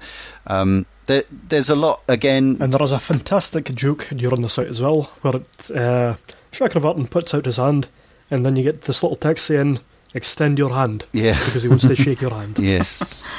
And then the next frame is Asura's fist in his face. Yeah, this B button sort of thing comes up a few times to shut various people's sort of speeches up. So whether they're giving exposition or just gloating, it says press B to shut so and so up. There's normally achievements or trophies linked to it, so always worth doing for both that and comedy value. Ultimately, the fight is won. The last chapter consists of all the 3 different kinds of gameplay that you've seen before. You get some of the 3D shooter, some of the brawler, some of the QTE stuff, and ultimately, you win, but then you don't win. But only Mithra ends up surviving and going back to live her life. Yeah, I mean that's the kicker, which is there's many story elements in this game, and I think it's very hard to bumble our way through every big story aspect of this game, because there's a lot of QT stuff and there's a lot of stuff that's actually revolved around story. It's very story heavy. Trying to touch on every single one of them would be very difficult. Yeah, it is very difficult. But ultimately, Asura himself sacrifices. He then becomes at peace with himself to save his daughter, and his daughter then goes back to, I call it Earth, but she goes back to the planet Gaia, and Asura's eventually, he's passed from this world. So now the epilogue runs. This is the longest of all the epilogues post chapters. This one is 10 pages long, as it were. 870 million years later, it says. And the first shot picture you see is a recreation of the opening, the attract mode from the original Street Fighter II coin-op. Only the man punching the other man in the face is Asura, and the other man is clearly meant to look like Waizen. And as the screens go on, there's a Chun-Li analog and various other, and we see that most of these demigod generals have been in some way reincarnated or exist again in some way. People are living their normal lives, but then a meteor comes down from the sky, a big red meteor, and hits the planet, and then it's kind of, I think it actually says to be continued. So they were, oh god, I hope it is. But it's pretty much, it seems a bit bizarre to, at the end of a animated epilogue to an optional DLC, have your sequel teaser. How many people are going to see this? Did they know when they were doing it? Like, well, hardly anyone's going to see this bizarre thing where we've recreated screens from Street Fighter 2. It could very easily be a joke. Yeah. And that's what I saw it as. Yeah. Even though I would love to see this sequel just so much. Okay. Them just set in modern day would be ridiculous. Asura is just completely human this time. I would love to see how it went. We should talk briefly, running towards the end of our time, about the audio side of things. Now, I played it with the original Japanese voices. It made sense to me. It's an anime, an interactive anime, if you will, to have the Japanese voice cast. I thought it was excellent. The subtitles seem to be pretty good. Obviously, I don't know because I don't speak Japanese. Hiroki Yasumoto plays Asura and does a fantastic job. He's got this great, rich, booming voice, and he has to do a lot of really quite demanding... there's a lot of shouting in this game and a lot of pained acting, and I think he does it well. This guy has done a ton of anime. You probably know him from... You might know him from Guilty Gear 2, or you might know him from... he's Guile in Street Fighter... and various other characters. Interestingly, he plays the Japanese version of Adam Jensen in Deus Ex Human Revolution. So I suspect he's probably better at that than the guy who did it for the English version. But I didn't ask for this. The English cast, or the English voice cast, American cast, really are full of the people who we've spoken about before on this game, the usual suspects in terms of the go-to guys for doing the English cast for a Japanese game. So you've got Liam O'Brien as Asura, who we know him from Darksiders and Nier and various other things. You've got Robin Atkin Downes as Yasha. He's Travis Touchdown, is that guy? From No More Heroes? Yeah, I think so. Or other things. Carrie Walgren, Tara Strong, Steve Bloom. The usual guys. So Tara Strong being a favourite of mine. Yeah. She was Juliet in Lollipop Chainsaw and Rachel in Ninja Gaiden. Yep. In this, she is Durga, who is Asura's wife. Asura's hot wife who dies. Spoiler. Yeah, speaking of hot wives, and we should also mention the onsen chapter, the concubines. I think James has something to say about the depiction of women in Asura's Wrath. Before we get there, I mean, I had a different reaction to the Japanese versus English dialogue in this game. I started out in English because I think, does it start off the game like that anyway? Normally would do, yeah. No. Yeah, I think so. So I was playing like that, and I must to be honest, it actually repelled me a little bit. Because of the over-the-top nature of everything that's going on, I have a real problem with people shouting in anime in large booming voices in anime. They're just something that just tends to wind me up. And I was having a real problem with it, and it was actually quite distracting, and I wasn't enjoying the game so much with that. Now, I found that the Japanese vocal track was there and subtitles was an option.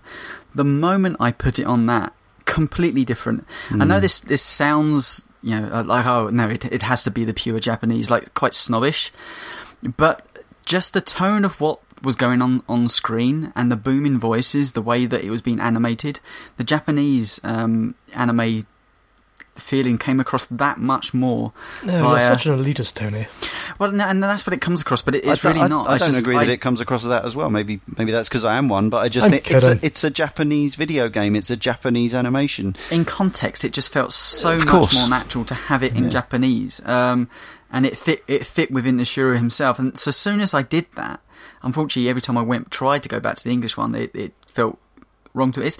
Maybe this is you remember when Jay was going on about the whole Metal Gear thing? Yeah. The simple fact is that if they had the wrong voice actors for this, if it was at the level of the translation for Chaos Wars on the PS2, and I suggest that you look that up on YouTube. Yes. If it was at that level of translation and voice acting, everything about this game would collapse just instantly through that. It's so important to have a good voice cast. So how do they do? We know the names. We know they're all capable. They do very well. And they do a good job for those people who either... I mean, chances are it probably would be better in Japanese for the reasons that you've said.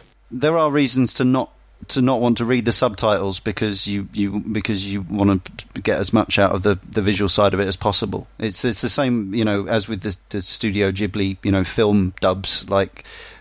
They tend to be done quite well, and although I tend to go for the Japanese voices, there is that, this is such a beautiful thing that you don't want to be distracted by reading at the bottom of the screen.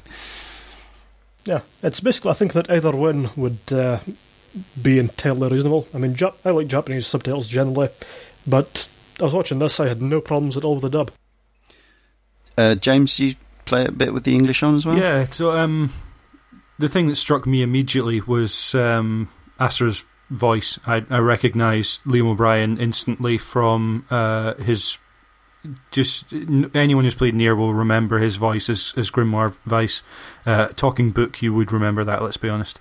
And I love him as a voice actor. I think he's absolutely fantastic. And so I really wanted to play it with the English language on, but. And it's a strange one because with Studio Ghibli, I'm quite happy to go with the English voice acting generally. Whereas obviously with live action films, it's absolutely got to be in the original language. For me, certainly, subtitles don't bother me. I often watch English language video with subtitles on anyway. Yeah, you've said this before. Yeah, it just doesn't distract me in the same way. Actually, reading the text helps me take in what's going on in the story generally. So, so I was really sort of torn because I'd heard people say that the Japanese was better, and so I wanted to try that out. But equally well, I wanted to hear Liam O'Brien, so I ended up flipping between the two a few times and just trying them out. And neither stood out as particularly bad. Obviously, I don't have any of the sort of concerns with the booming voice. I think it's done well enough that you never sort of scoff at it and think that it sounds particularly bad, certainly in either. I tended to just about prefer the Japanese. It was only Liam O'Brien that really kept me going back to the English voice. But I guess I found myself more involved with the Japanese stuff, and I found the English stuff more distracting. And I think it's just the fact that it's so close to an anime stuff that it feels like it was in just being dubbed over. Now, it's each their own, and I can understand. There were certain times when I was trying to see the action play out on screen and missing pieces of dialogue because it's hard to take in everything all at once. Yeah. But overall, I preferred the presentation of how it came across in the original dub. And the score by Chikayo Fukuda, I thought was pretty much tremendous all the way through. Mm-hmm. Yeah. Absolutely. Mm-hmm. The whole thing is just splendid. Mixes genres, eclectic. There's it sorts at all the right points. It's just it's emotional, you know. It's one of those ones that actually does tap into your emotions just because it swells at the right moments and kind of it fits so well with what's going on screen. Yeah, I mean, like, generally I can play a game and remember nothing about the soundtrack. I can't see a lot of people playing this and then not having at least some good things to say about it. Yeah, it's epic where it needs to be. It rocks out sometimes in a good way, not in an annoying way. Yasha's theme is really cool, I thought. Yasha's theme is tremendous. Sort of like a sci-fi western type. Yes, it's like Serenity, Firefly. Yeah, totally. Mixed in with that. Yeah. Very interesting. The main theme is by a different composer as Kaoru Wada, I should say, and female vocal is Tomoyo Mitani. Hopefully we'll have some of that dotted about this show, and you can hear it for yourself. But yes, one of the strongest aspects of the whole experience for me, I think. And when you marry those often spectacular visuals with a fantastic soundtrack, it's, even if you're not actually playing at that particular point, it's hard not to enjoy it on some level. Just admiring the sheer, the artistry of it and the creative talent that's gone into it. Just like I did with the Hot Springs. Segue and a half. Oh, well, good, nice comeback. So there's a section where an interactive section, which is kind of a one-off, really, in that it's a totally calm section, but you do have a certain number of options to interact. You can move the camera around as Asura's eyes. You can take a drink. You can get increasingly pissed. You can stand up. Mainly, you can ogle these concubines. So you're sitting in an onsen, outdoor hot bath with August. August, your mentor, yeah. And you're served by these two buxom wenches who are wearing face masks because, why would they need to speak or anything like that? Or have identities or be characters at all. Yeah, of course. Yeah. They're actually men. They're actually men. So the women in this game, there's Durga, who's a wife who doesn't do anything but die. There's a child who is incredibly powerful, but is just a little kid who happens to have equally powerless. She's not in control of her own destiny in any way, shape or form. There's Olga, who is capable and not unintelligent, but utterly subservient to Deus. Utterly subservient to Deus. And she's not much. There's no development of her character, really, I don't think. No, and she's kind of, she's kind of babylicious. Yeah. And then there's the two concubines who have got and the kid that dies. Yeah, and the kid. Yeah. Oh, okay. Who does actually provide similar impetus to Mithra in the story, but she cries and dies. But she's actually a spunky character. Yeah, she's got a bit of steel to her, I think. Yeah. It's fair to say. So what would we say about the depiction of women in Asura's Wrath? Disappointing, I think. I mean, there's 8 generals. One of them is a woman. Now, numbers don't necessarily mean anything. If that had been a particularly well-rounded or a female character that had a great story arc or had an impact on the story, but she doesn't. The generals that are key and memorable and the ones that you see most of during the story and have the good arcs are male characters. Okay, fine. The daughter and the analogue for the daughter on Earth, both decent enough characters, but they're basically plot impetus for Asura at key points. That's really all they've got about them. And then Chapter 10. Just, I understand having the sort of down moment, and the moment between Asura and August is great because they've got this respect for them. It's very much a Ryu Ken type thing where they've got this rivalry, but ultimately they respect one another and they just want to fight. Is their master driving versus student? Yeah, absolutely. Yeah, definitely. And there's achievements for looking at tits. But yeah, it just struck me as really odd. So you've got these women dressed in... I did get that, by the way, without knowing about it, which says... a view of the valley. Which says something about me. If you actually just don't move the stick, you end up getting the achievement. Because it popped for me, just because I walked away from the game at that point. not out of outrage, because I hadn't known what it was about yet. But so you've got these 2 women who are serving drinks in a hot spa. That's their role there. And they're dressed in very skimpy outfits, sort of silk or lace or that sort of thing. But yeah, when I say veil over their face, I'm not talking about any sort of religious wear or anything like that. It's literally a veil covering their eyes, which to me was immediately, well, that's to remove identity. They are not anything but there to serve these 2 men. which is disturbing a little. But if that's done in service of some point to be made, fine. It can drive the plot forward or have something to say about these characters who are in the hot spring and treating these women like that. But it's just not. Well, wasn't the point? I mean, just to be an argument with you. Wasn't the point that Argus? Yeah. Was trying to say to Asura, why don't you enjoy the finer things in life? Such as women and booze and we're the most powerful people in this universe. So it's about how you enjoy the women as more than just a pair of tits. I think is I think it's entirely fair to say if these are meant to be Asura, we know is meant to be a heterosexual character. It's fine. It's fine to say enjoy some sex, but you still don't have to depict the objects of desire as just objects. And I'm playing devil's advocate. I realise, but I'm putting it. I've noted down on notes of things I don't like about the game. That was one of them because it sticks out like a sore thumb. It probably would be better if they didn't tie trophies and achievements to it. So, for instance, if you look at the breasts, you get view of the valley, and if you go to touch the breast, which I think you have to do to end that confrontation, you do. Asura jumps up, smacks you in the face, knocks you out, and then the achievement or trophy pops up and says denied. And that's the strange thing, is because you've got a bunch of options, as you said, Leon. So you can take a drink, you can stand up. So I immediately stood up. I thought, right, the way I'm playing Asura, not interested, going to stand up, but no, you immediately then sit back down again. Take a drink, you missed over for a little while, but ultimately there aren't choices to be made there. It's work out which button to press to end this. Essentially, is what it is. And I think the other thing we haven't mentioned, which is it's got the classic ridiculous boob physics, is the only way to describe it, where literally movement where there should be none. I don't know what sort of tendons are going off in these things, but they are springing. It's nonsensical. To give you some context, they are on the moon, so they could be aliens. DO5. But now, to give you a little bit of context, my wife was sitting beside me, and all she was doing was laughing. Yeah.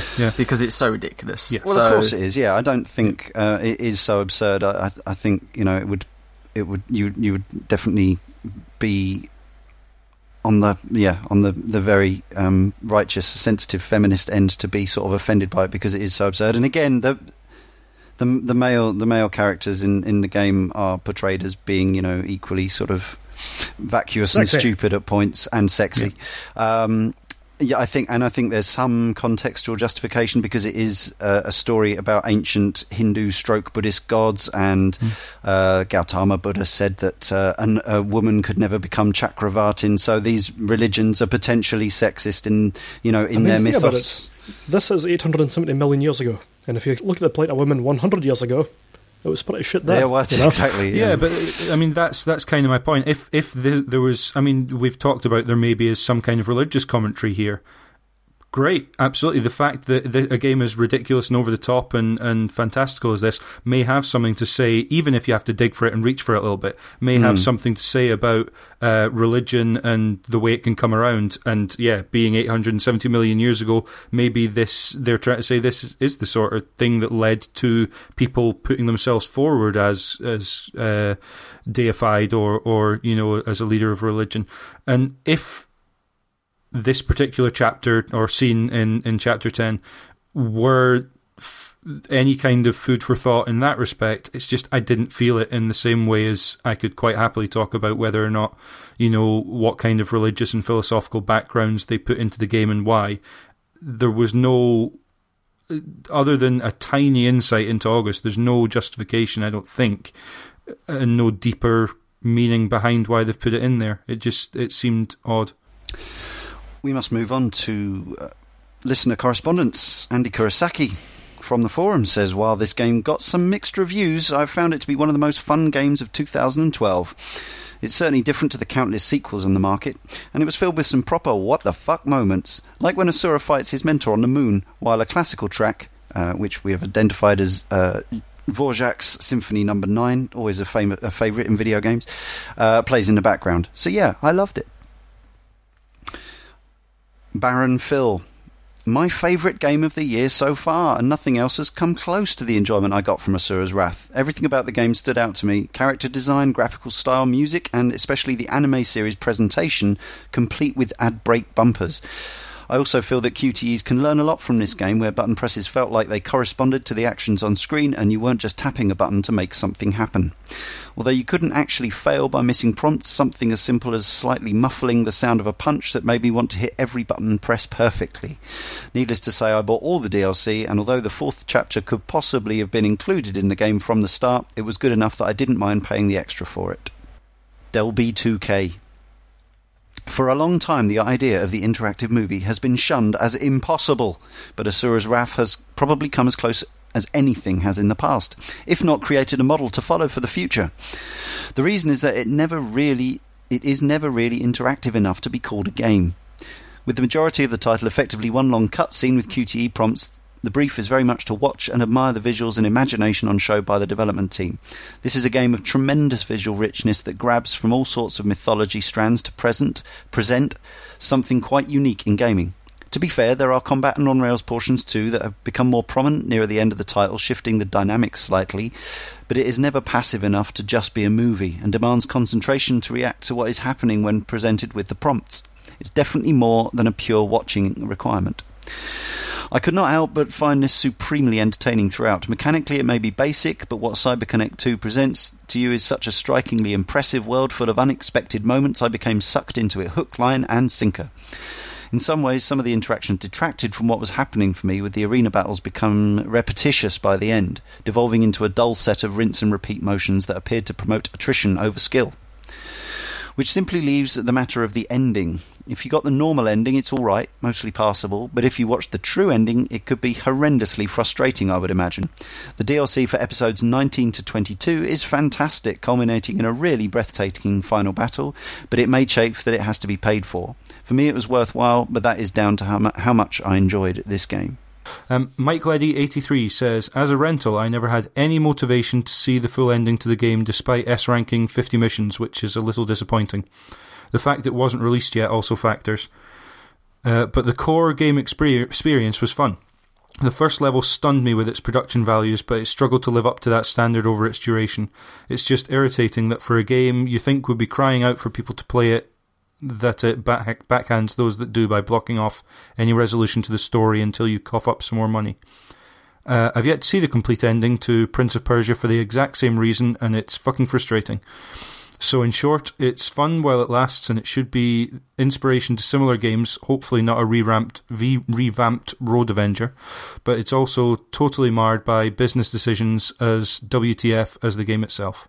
Crayman Edge, our penultimate, our final forumite, Crayman Edge. When I first heard of Asura's Wrath, the descriptions of how it played sounded very similar to From Software's disappointingly dull QTE Fest Ninja Blade, and rather put me off. But the surprisingly positive reactions I saw and heard convinced me to rent it, and I'm glad I did. The game totally charmed me, and I enjoyed it much more than I expected. The game didn't seem too bothered if you messed up the QTE, so there was none of the frustration you'd normally expect. I found the combat simple but enjoyable, and the Space Harrier type sections sufficiently full of explosions. But unlike Bayonetta's, not so long you got bored of them. True, if all games were like this, it'd probably get dull very quickly, but this was a refreshing change from what we usually served up. From the bizarre way it presents itself like an anime TV series to the insane storyline and cast of characters, it's an exuberant, bombastic piece of bubblegum entertainment. It knows it's silly, and it just goes with it.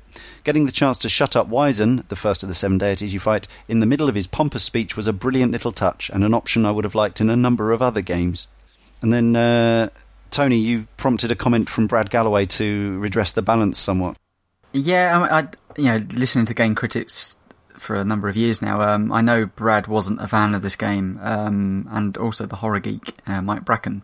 So I was trying to get a different opinion from them expressed, but unfortunately due to time differences, they were both at work, so couldn't write anything particularly long. But Brad did get a different opinion, though. Brad definitely sent a different opinion, which was I've got a lot to say, but no opportunity to say it. To sum it up for me as this: biggest disappointment of 2012 and one of the year's worst games overall. So, if you're after a different opinion, Mike Bracken did do a review on the Game Critics website. You should go and read that and see a pretty strong, different intake on the game. We also have a 3-word review forthcoming from former Game Critics podcast host Tim Spaeth, who disagrees with Brad. So yes, those 3-word reviews then. Let's start with Darren. White Spider Zero, my thumbs hurt. Fury Ace says,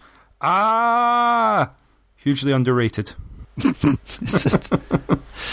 Yeah, so this brings up a topic close to my heart.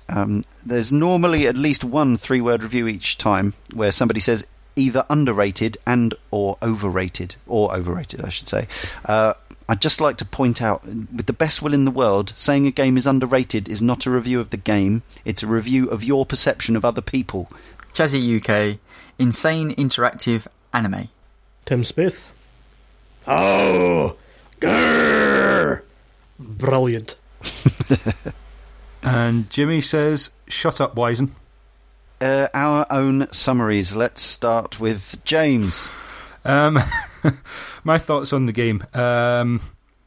It just the sheer audacity of having made something like this endears me to it a little bit. The fact it's something different, and something different doesn't always mean a good thing, but it means it's something worth paying attention to in my books. And we've had discussions previously about Dear Esther, that being an interactive experience rather than a game, and maybe this is an interactive movie rather than a game. But I know some people are, particularly concerned when things that pretend to be games or portray themselves as games aren't. In my mind, if it's an experience I can have, whether it be on Xbox or PC or whatever, and it's something that entertains me, it's worth having. And this is definitely in that category. It just kept me entertained all the way through. It's just a complete visual feast. But I enjoyed it, and I'd recommend people check it out, whether that's as a rental or buying it. Darren Foreman. This game was a very pleasant surprise for me. As I've said, basically a QTE game that all you're really doing is kind of responding to on-screen prompts. It doesn't usually sound like my kind of thing, but that's mainly because so many games just don't do it right. Asura's Wrath does it not only right, but kind of blows it out the water. It just gets so many things right when it comes to the music, the pacing, the direction, the artistic style. There's really beautiful illustrations between things. The story's actually quite good. It's touching, it's well acted. It just engaged me on so many levels that I really didn't expect. It's not a perfect game, but it's a very good one. And even though you might not be too much of a fan of the brawling segments or the flying segments, there's a good chance that it'll all come together to form a very positive mental image of the entire game as a whole in your mind by the end. It certainly did with me, and I have absolutely no regrets in purchasing it after I had already completed the rental. I believe that Capcom deserved to be rewarded, at least in part, for just not releasing all their past classic games and just taking a chance with something different. I think this is one of their best moves in years, even though it might not have rewarded them financially in the way that they might have deserved. So yeah, I recommend Asura's Wrath, with slight reservations depending on your own perspective of these kind of games, but for anyone who thinks they might enjoy it, you probably will. I think what it comes down to is, I think it would be hard to be completely unentertained by this, but I think that people could certainly, obviously, like correspondent Brad Galloway, can find the whole thing completely nonplussing. It's hard to recommend this objectively. It's very much whether it's going to appeal to you or not, but don't try the demo out, because that will almost certainly put you off. And also it comes down to the fact that, as I say, I think now the fact that you can buy this for £12-13 or $15-16, something like that, plus you could buy all the DLC, and the total price of the experience, which would last you a good few hours, would be under £20. I think it's worth trying, even if you're just a fan of graphics.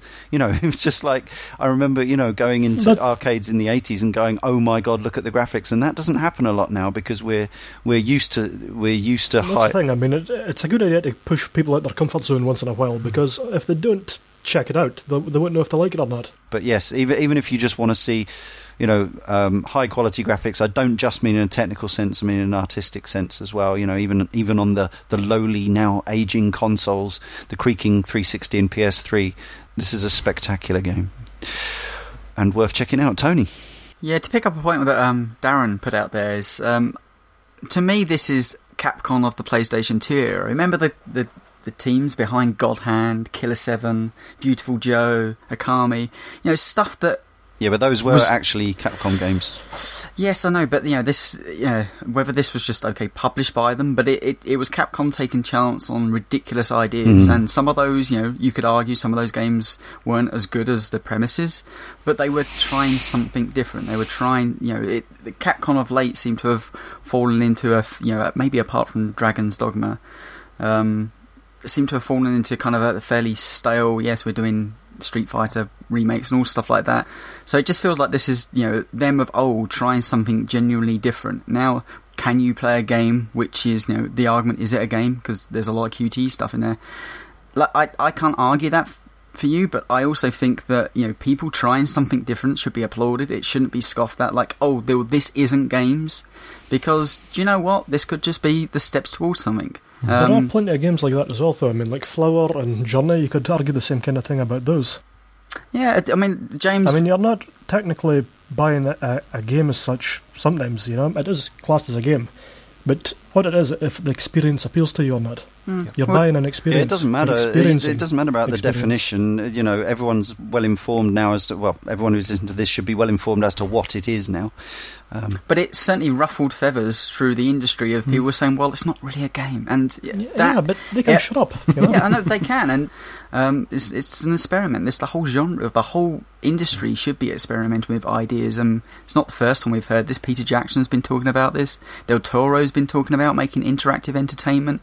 It's, Capcom as the publisher, whoever, have managed to bring something to market. Now, what we haven't, I don't think, it's got across. I think the story is actually pretty good. I think it does a good job of conveying loss and emotion, and Asura as a father who's so out of his mind that his ability to interact with this small crying baby, like he can take down the biggest gods in the world, but to hold a baby, he shuns at it. I mean, to me that was quite an interesting take of that. And on top of that, it's got some of the most ridiculous moments I can remember from gaming. It's both funny, it's both touching, it's a really odd experience, and this is one of those things like, will this appeal to other people outside of like that's the big male demographic, because it's quite violent, I would argue. My wife Liz, she sat there for the entire time and watched this with me, in fact telling me that I couldn't play the game without her sitting next to me, because she was engaged enough with the story to actually want to know what carries on. And we were giggling, laughing together, because it's ridiculous but also highly entertaining.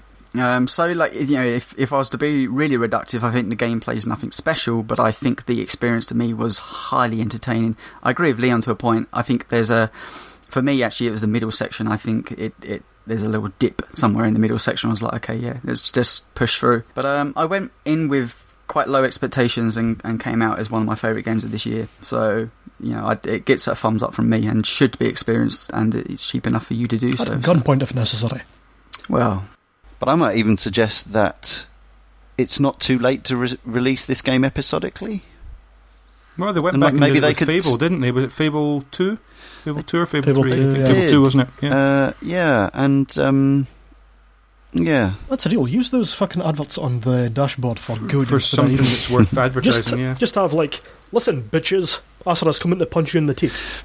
And you will download these episodes. They could now release it for, maybe 400 points for an episode. At this point, this game is probably not going to make Capcom any more money than it already has, but that would be a way to potentially, apart from the thousands of people that are going to buy it after this episode. But yeah, we might be responsible for a number of sales, but probably not enough to make Capcom, think... Possibly 500,000 or so.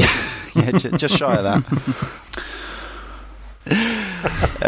The roundup then, you can play along with Kane and Rince. Volume 2 next week we have, next issue, Cast of Illusion, Quackshot, World of Illusion. Following that, I have a week off for Syndicate 2012 with your host Tony Atkins. Then we're back on the Half-Life train with Half-Life 2, and then Cave's Story, Binary Domain, Pac-Man Championship Edition DX with special guest joysticks Sinan Kuba. Then Half-Life 2 episodes 1 and 2. Then Akami, all being well, Shenmue 1 and 2, Applejacks 1 and 2, and Papo and Yo. The month-by-month schedule can be found on the blog. The blog can be found at www.caneandrinse.com, where you can also find Quick Rinse videos on the plug, but also on our YouTube channel. We have a Twitter feed which can be found at Cane and Rinse, a Facebook page which is facebook.com/Cane and Rinse, and of course you can send us an email at caneandrinse@gmail.com. Your support for the show via iTunes subscriptions, reviews and ratings is massively appreciated, especially if you're in one of the territories outside the UK where we, for obvious reasons, get most of our reviews, leaving reviews on the Scandinavian, Dutch, Swedish, American, Australian iTunes, all brilliant. Thank you very much for that in advance. You can join us, the CNR community, at caneandrinse.com/forum. Lots of video game related discussion going on there. Just remains for me, Leon Cox, to thank Tony Atkins, Darren Foreman, James Carter, and we'll leave you with some suitably epic and furious music.